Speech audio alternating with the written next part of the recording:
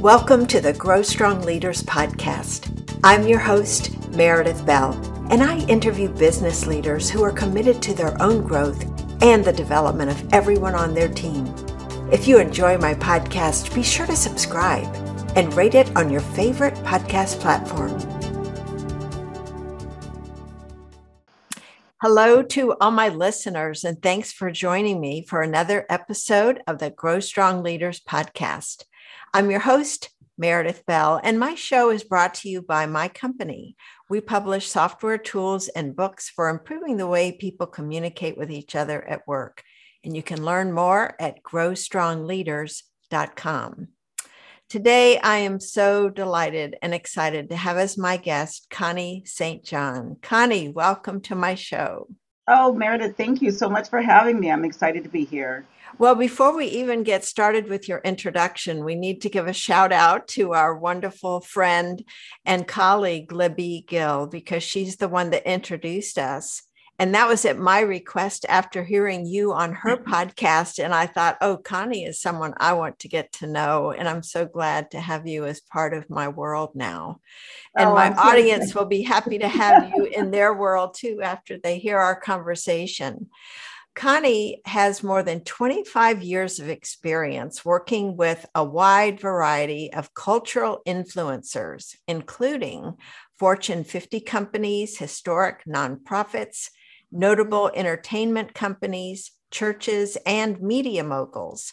She heads the St. John Consulting Group, which specializes in team building workshops and retreats, employee engagement, leadership development, executive coaching, and do you call this Jedi training? I do, Connie. I love that. It's justice, equity, diversity, and inclusion. So you can't forget Jedi. That's great. And Connie is also the president of No Weapon Productions, which specializes in change your life entertainment for film, television, stage productions, and live events. All of this is to say, Connie is a very busy woman. You've got these two companies that really each represents full-time work, St. John Consulting Group and No Weapon Productions. So tell us a little bit more about each of them, Connie, and why you're so passionate about devoting energy to them. Oh, thank you for asking that, Meredith. So I'll start with No Weapon Productions because actually it's the longer of the two. So that one's been 20 years. Change Your Life Entertainment is what we focus on. And it came about because I had a baby, and my baby, there was just nothing that I wanted them to see. There was nothing on television, because that was really the start, if you remember, of all of the reality television shows, and it just wasn't child friendly. Mm-hmm. And so there weren't television shows or movies at that moment that I was comfortable with my child seeing. And so in looking at historically what has been most popular, what has had the biggest box office, what has had the highest ratings, it's always family friendly. And so I couldn't understand, why are we focusing somewhere else where what people really want to see is wholesome entertainment, things that change your life, things that feel good. And so No Weapon Productions was created initially to do family-friendly entertainment. And that's what we were initially, was family-friendly entertainment. But what happened was, as I started doing stage plays and film and whatnot, people would come to me 5 or 10 years later and say, oh my gosh, that show you did changed my life. And I kept hearing, this production that you did changed my life. I still quote those lines. I still, say these things and do those things. It changed my life. And so we changed our tagline to Change Your Life Entertainment, because we realized, of course, entertainment does have the power to change lives. So that's why we did that. That's why it's the tagline. And I love the work that I do with No Weapon Productions. It helps feed my creative side. But it's funny, I'm both a left and right brain person. In college, I majored in computer science and theater because I really do think both logically and creatively. And I was a math major in high school. I mean, I really am right down the middle, left and right brain. So my consulting group, I found that I can come into an organization whether I'm working for them or they hire me as a consultant, and I happen to notice patterns of behavior, patterns of systems, things that aren't quite working well, or things that are being repeated over and over again, but they're reinventing the wheel each time, but you notice the pattern of the system, the pattern of the communication. So that's how it began, was at my time at Columbia Pictures Television, at my time even with Oprah, who is a well-oiled machine, and she was when I got there. I started on the day that she launched the book club, so this was a big deal. But what was really interesting, so I was senior manager of her publicity, and not just for the show, but for her personally as well. And I got there, and let's say, I want to say we had maybe Tiger Woods on one episode, and then a couple months later, we had Michael Jordan. And I said, okay, well, let's pull that same media list that we use for Tiger. Let's pull the sports media. And someone said, oh, we didn't save that. We just used it for that one time. Oh, no. Okay. And so putting the systems in place where media was, cataloged, so you were pulling the same types of reporters, things that when you say it sound really basic. But at the time, because you're just working, and often people in corporations are just working. They're just trying to get the job done. They're putting the fire out. They're doing the thing. They're not thinking, I'm doing this exact same thing that I did last week or last month. And so I'm able to come in and help them see that. So that's part of the work that I do. But the other part of it is engagement. I love engaging people. I love getting people excited about things. I think innovatively and creatively. I use that part to say, okay, here's this new thing that we need to do, or here's this system we need to implement, and I'm going to get you fired up about it. I'm going to show you how to do it in a way that just engages you. So I work on that as well. And so my work at St. John Consulting Group is really important to me because I help organizations work more efficiently.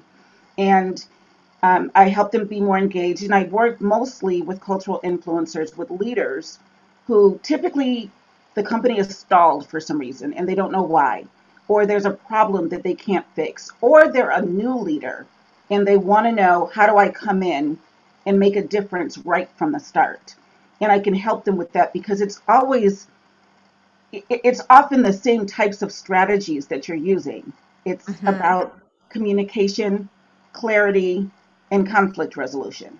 So if there's a problem, you're dealing with the conflict resolution part. But when they first come in, or when the company is stalled, it's almost always communication or clarity. So I use those things to help them function more efficiently. I love all of that. And I want to key in on that phrase you use, cultural influencers. Let's define that for my audience. What do you mean by that? And why do you focus on them? Why is that particular type of organization important to you? Well, how I define cultural influencers are um, people or organizations that are truly influencing the country or the world. And I've had the great fortune to work for those types of companies my whole career. So from Columbia TriStar Television to Turner Broadcasting to Oprah to Sara Lee Corporation, the companies and the people that I've worked for have been influencers. Churches, I've been hired by churches, a group of 21 churches, to overhaul what they're doing. So I have a unique ability, and I'm really grateful for it, to be able to talk to leaders as though they're regular people, because of course we know they are. However, most people are intimidated to talk to, for instance, a pastor of a megachurch, or a president of a studio, or Oprah, or I do a lot of work also with art schools, because these are the new cultural influencers. These are the students and the leaders of the students who are going to be creating more cultural influencers.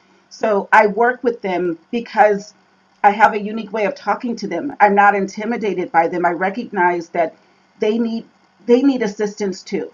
They sometimes need a consultant, or they need direction, and they're not able to just ask anybody because they've got this position to uphold. They have to always look like they're doing great and they're in charge and they don't have any questions and everything is going well.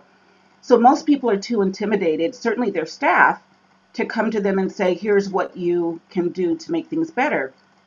But even with their colleagues, typically when somebody else comes in from the outside to tell them what to do, they have an agenda. That's a personal, financial or power agenda. I don't have an agenda. I'm only there to help them.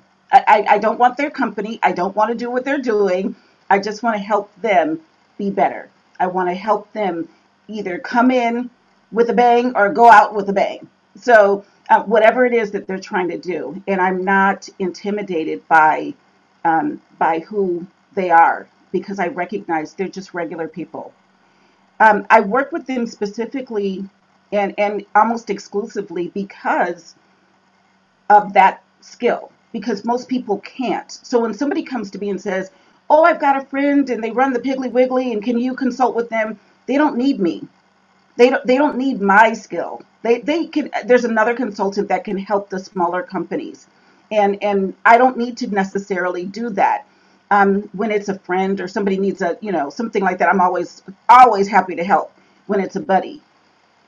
But I will say, because I do work only by referral, and because the clients are such big clients who have such influence, I don't often have time to work on the smaller organizations, and they don't need me. That's what I'm saying is they don't actually need me. They I Mhm. have colleagues I can refer them to that can help them.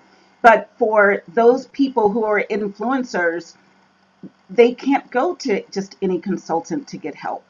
They have to be really careful. And because of my background in working in publicity and public relations and media relations and understanding discretion and confidentiality and knowing that anytime you open your mouth, back in the day, it could be on the front page of the newspaper. Now it can be a headline online. There's a discretion that I always use and I have because I've worked with the caliber of people and the level of people that I've worked with. I mean, you work with a mega church, you can't talk about what's going on behind the scenes with them. Yeah. Well, you know what? It's sounding like you are such a trusted advisor. And I can see where, because of who you are and what you do for organizations, that the referrals come because there is such a smaller pool to draw from with the unique background that you have in corporate in these specific areas that are so important to them. I know, Connie, there's so many questions I have for you. Before we go down any of the other paths, though, I want you to tell my audience about your one of your current projects that is close to your heart and mine and will be, I know, as people hear about it, related to bullying. So talk about your bully project. Absolutely. So it's called the Don't Be a Bully Project, and we have a 30-minute musical that goes into middle schools where bullying is the biggest. Statistically, it's the worst in middle school. Doesn't mean that it doesn't start in elementary, doesn't mean that it doesn't carry over to high school, but it's statistically the worst in middle school. So what we're doing is working with art schools around the country to produce and go in, so these art school students, high school students, go into middle schools in their community and present this production. And we're starting with arts high schools to present it because they're used to it. They have the budget, they're used to doing productions. But we intentionally are selecting high schools to go into middle schools because of the role model aspect. Mm. And that was just really important. Typically, I do regular stage productions, not musicals, but I recognize that music, songs become an earworm, as they call it, where you can't get it out of your head. So we've Mm-hmm. got some amazing original music that goes with We Don't Do That Here, where the kids can't get it out of their head. And that's what we want. So the goal is we don't call bullies bullies. We call them culprits. We don't call them victims. We call them targets. And then we turn onlookers into interveners. And we're Mm. working with a school already here in Washington, D.C., where I'm based, Duke Ellington School of the Arts. And we're working with a school in Los Angeles, LA County High School for the Arts, which is the #1 arts school in the country. And each of them have done a workshop on this, the making of, and they've done some short video for us. And it's been amazing. And hearing them talk about their middle school days of recognizing a bully and how they decided to intervene or how they were afraid to intervene, it's been so powerful. It's life changing for the high school students who are performing it, but it's also life change for the middle school students who are seeing it. And Mm. we've already been asked when is it coming to the elementary schools? So it's been really exciting. We've got a lot of individual contributors who are supporting us, and then we're targeting corporate sponsors because we don't want the schools to pay a dime for this. We want them to be able to have this production in those middle schools without any cost to them so that it can start changing the behavior. And we've got a pre piece that we do where we prep them for the show coming. Then we've got the show and a talk back. And then afterwards, we have some tools that they can use in the classroom and some things they can do in the school to keep the message going and keep that anti-bullying message going in their school. So it really is powerful. And I'm excited to share with you, Meredith, we got to present in Chicago Chicago in October, um, at the Art School Network Conference, the national conference.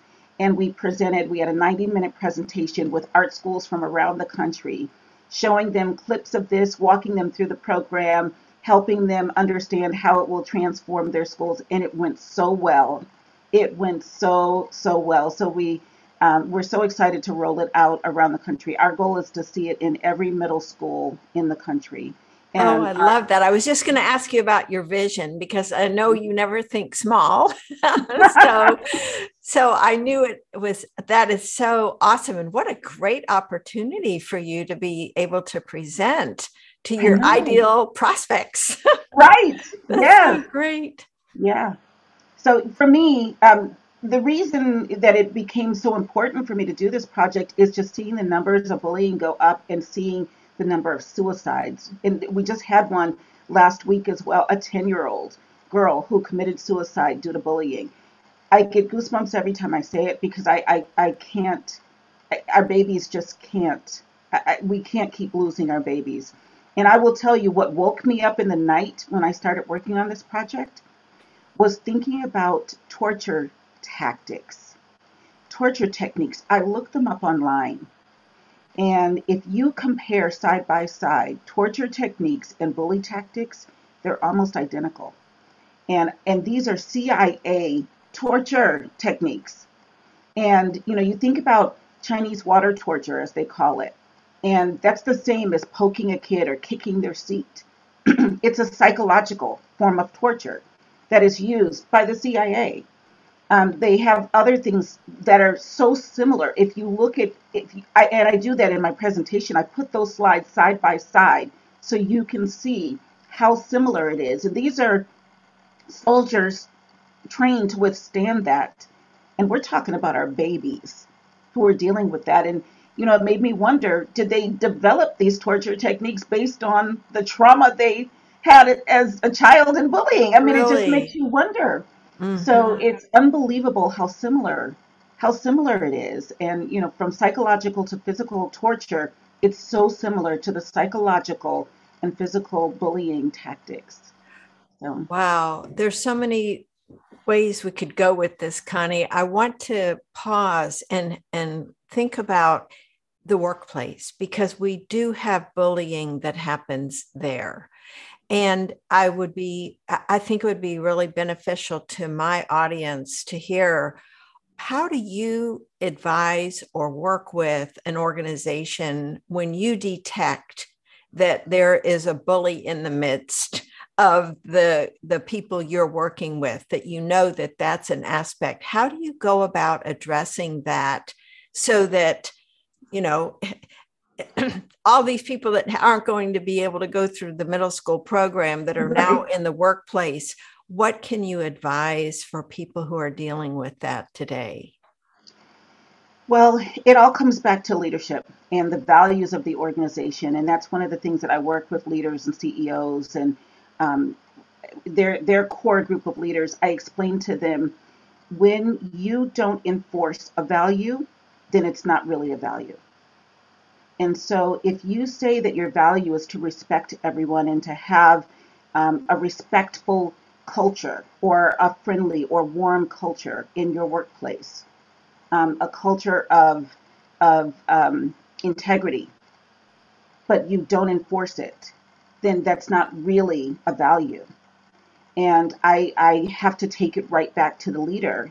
And I tell them, you've got horizontal and you've got vertical leadership. So the vertical leadership is the group of leaders at the top who are saying, these are our values, and they communicate those going down to the organization.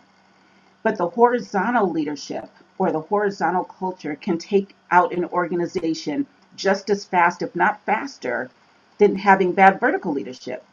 Because when horizontal is bad, when it's coworker to coworker, or you've got a mid-level manager who's abusing their number two or their staff, and no one's doing that from the vertical side. So horizontally, it's just messy, and you're losing people on that horizontal level. It still goes back to vertical, and it goes back to, are you enforcing the values that you say your organization has?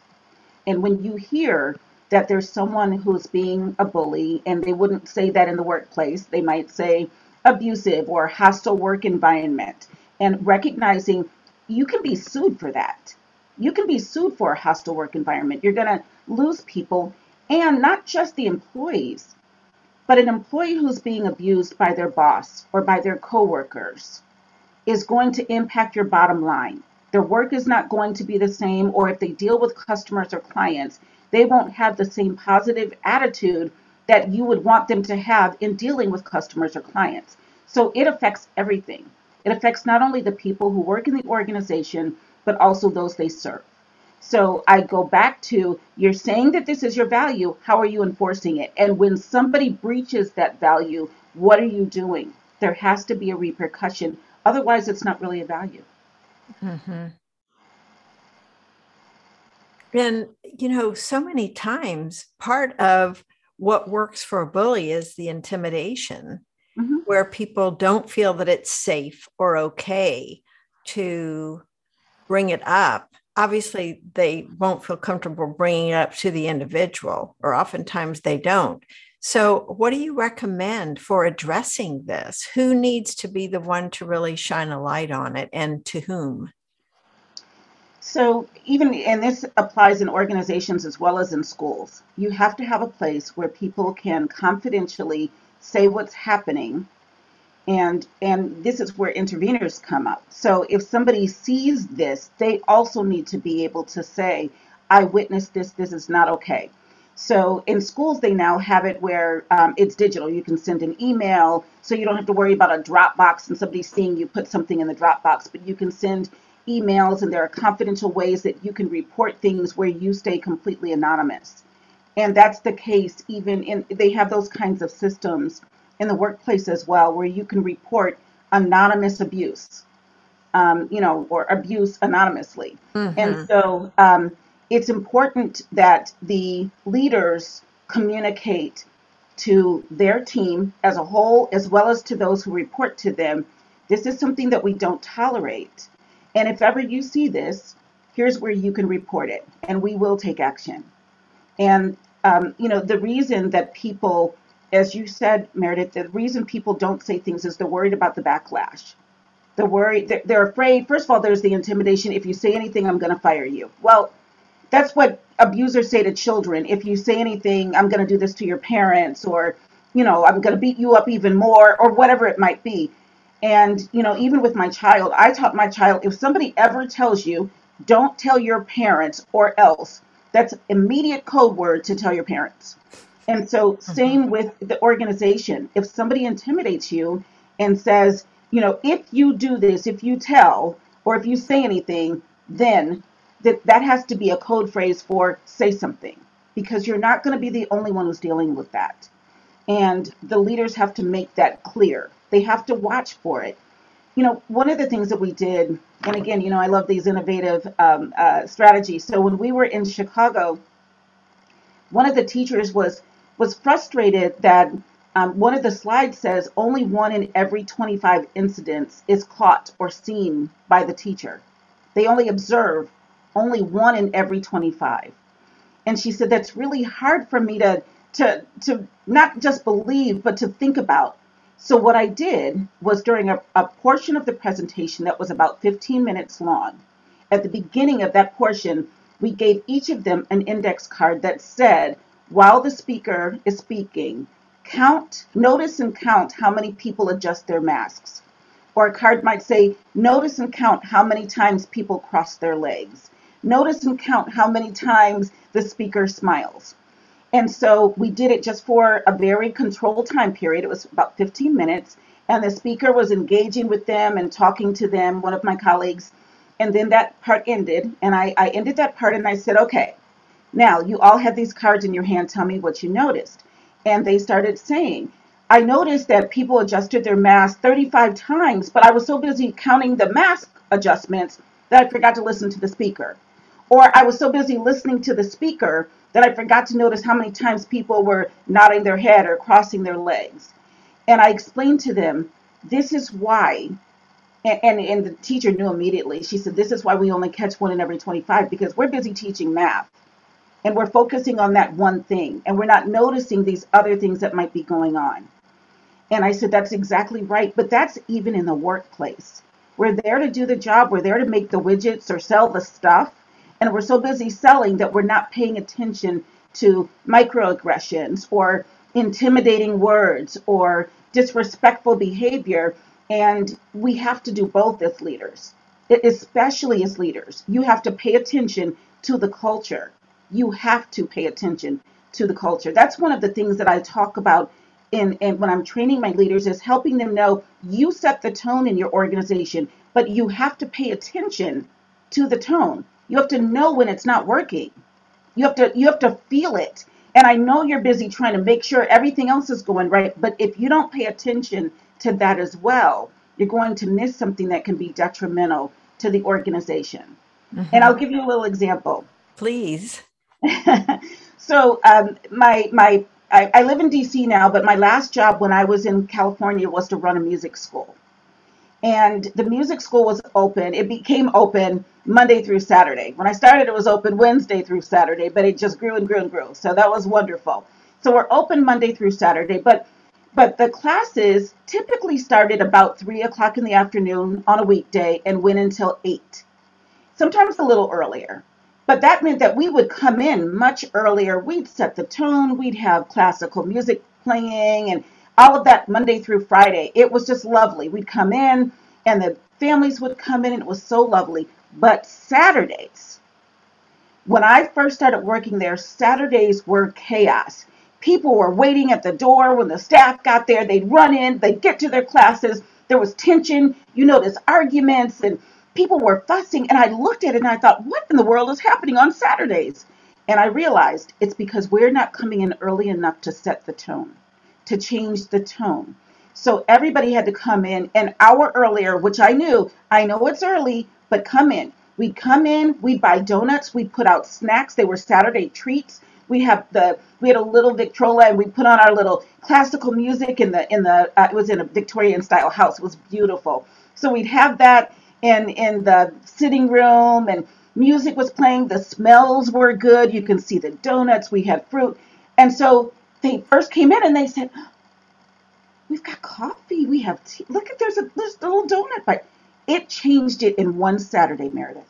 In one Saturday, everything changed. And we continued to keep up that Saturday tone. Everybody knew if you come in late, you don't have a chance to set the tone. And as a leader, you have to set the tone. Otherwise, the crowd sets it for you, and you don't want that. So Saturdays became just as pleasant as every other day. And that was paying attention as a leader, as the head of the school. If I was just busy making sure the lessons got done, then I would have missed that. I would have missed, something doesn't feel right. There's tension on this day. But it was my job to pay attention to it and to fix it. Mm-hmm. Oh, such a profound story, an example. And I think one of the most powerful points there is how fast it happened. Yep. And so let's take that to situations, because I know you do a lot of work with people who are getting ready to assume a senior leadership role like CEO. And so what are some of the tips that you could share with my listeners that would be helpful for them, that would allow them to have that kind of a transformational shift quickly, to become more aware, to notice and pay attention? Because especially for people that may be coming from that left brain side, the numbers, whether it's sales numbers or the financial person, what are some things that you do to help them attend to and notice those kinds of things that you just mentioned that really are so important? So when I first start with a leader, and when I'm doing leadership training, I use something interesting. I use jigsaw puzzles, and I use them as an exercise, but I also use them as an illustration. And I will hold up a jigsaw puzzle, and I'll say to them, "This is your vision. So you have to know your whole vision. And your job is to keep this vision in front of your team at all times and be able to say, this department, you're working on this piece over here. You over here, you're working on that. This is what you're working on. You're working on this." Now, the reason I use jigsaw puzzles, first of all, I love them. But secondly, the way I use them, and I just did this recently with and my client in Texas. What I do is I take children's puzzles that maybe have 20 pieces. I put them in a baggie. I don't give them the box. And I've switched out one piece in every bag. So there are maybe 6 teams. And so I have 6 baggies, and I just put them in each group of 3 or 4 people and say, "Here you go." And they open that bag and they just start putting the pieces together. And then I'm listening. And finally somebody will say, "I wonder what we're making." And I tell everybody, "Stop. That's a great question. What are we making?" And as a leader, I said, that's all you have to do. Just ask. First of all, your employees need to ask if you don't show it, but as a leader, you should show it. So then I get out the boxes of the puzzles and say, "Here's your vision. Here's what you're making. Here's what you're making. Here's what you're making." And as soon as one person asks, "I wonder what we're making," I give everybody the picture. Then they realize, wait, this piece doesn't go with our puzzle. And so then they start realizing we must have and somebody has a piece of ours. Then they start working with each other to figure out who's got our piece and whose piece do we have. And I tell them this is important because every department, every ministry, if it's a church, every department, if it's an organization, is going to touch. Every position overlaps with another, and you have to recognize that you're all going to work together. And then I tell all the leaders, and your job is, I said, it's fine when you have 20 pieces. You can pretty much figure it out. But when you have 1,000, you're not going to be able to do that. And an organization is probably 30,000 pieces. So your job is at all times to make sure this is what we're putting together. You hold it up in front of them and say, "Are you clear on what you're putting together? Do you have any questions? How are you feeling about your progress?" And as a leader, if you don't know that picture, if you don't have the full picture of what you're putting together, your team is not going to function properly. So the first thing I do in working with the leader is say exactly what you said a moment ago. "Connie, I knew you had a vision." Absolutely. And I should be able to say, "Yes, Meredith, this is my vision." And leaders have to be able to say, "This is my vision. This is what I see for the organization. This is what I want it to be." Okay, now we take that vision and we figure out who's responsible for these particular pieces. And that jigsaw puzzle analogy, it is priceless and unforgettable. Everybody remembers it because when they start to hear, and I tell the leaders, when you start to hear confusion, "But wait, I don't understand why, but wait, what about, or I thought I was," that means you're not doing this often enough. You've got to come back to the vision and say, "Okay, I hear you're confused. Let's go back to the vision that we have. Here's what we're trying to do." And I will say, when I was in Texas and I did that exercise, we did a mission statement exercise. And somebody said, "I think that it's supposed to be in this order." So the mission statement was the mission statement. And one of the team members thought it's supposed to be in this order, but we had the leader in the room. And so they're arguing amongst themselves. And I said, okay, I'm going to stop you. We've got the author of the mission statement in the room. Whenever you're not clear and you've got the author, ask the author. And I said, author, leader, what is it supposed to be? And he clarified. And then they start, okay, but I think and then we have a comma here, and then this, hold on. And so then they did it. And they were like, wait, we've got him in the room. Are we supposed to have a comma there? Is there supposed to be a dash in between these words? Literally, once you understand vision like that, and the people understand that the leader has the vision and can communicate it to them, then they know I can ask them, and the leader knows I can give the answer. So I always start there. That's so great. And what you're really talking about there is this is a living, breathing entity. The puzzle is absolutely brilliant. I bet you every one of my listeners could think of a way they could apply a jigsaw puzzle to a variety of things that they're doing. Just that whole exercise was so fabulous. Let's tie this now into this whole focus you have of engaging people, because you've talked about vision and the leader has to be clear and has to communicate that clearly. What is it that pulls people's hearts and minds into the process that causes them to want to go all in to contribute to make that vision a reality? It goes back to value. You have to value your team members. You have to show them the part that they play, and then let them know how valuable that part is and how valuable they are for contributing that part. You have to make sure that you stay open to new ideas. And so one of the things, and I can use the same client, one of the things that we did where they recognized their value to the mission was we went around the room, and with the mission statement on the board in front of them, I said to them, tell me how in the past week you helped to fulfill the mission.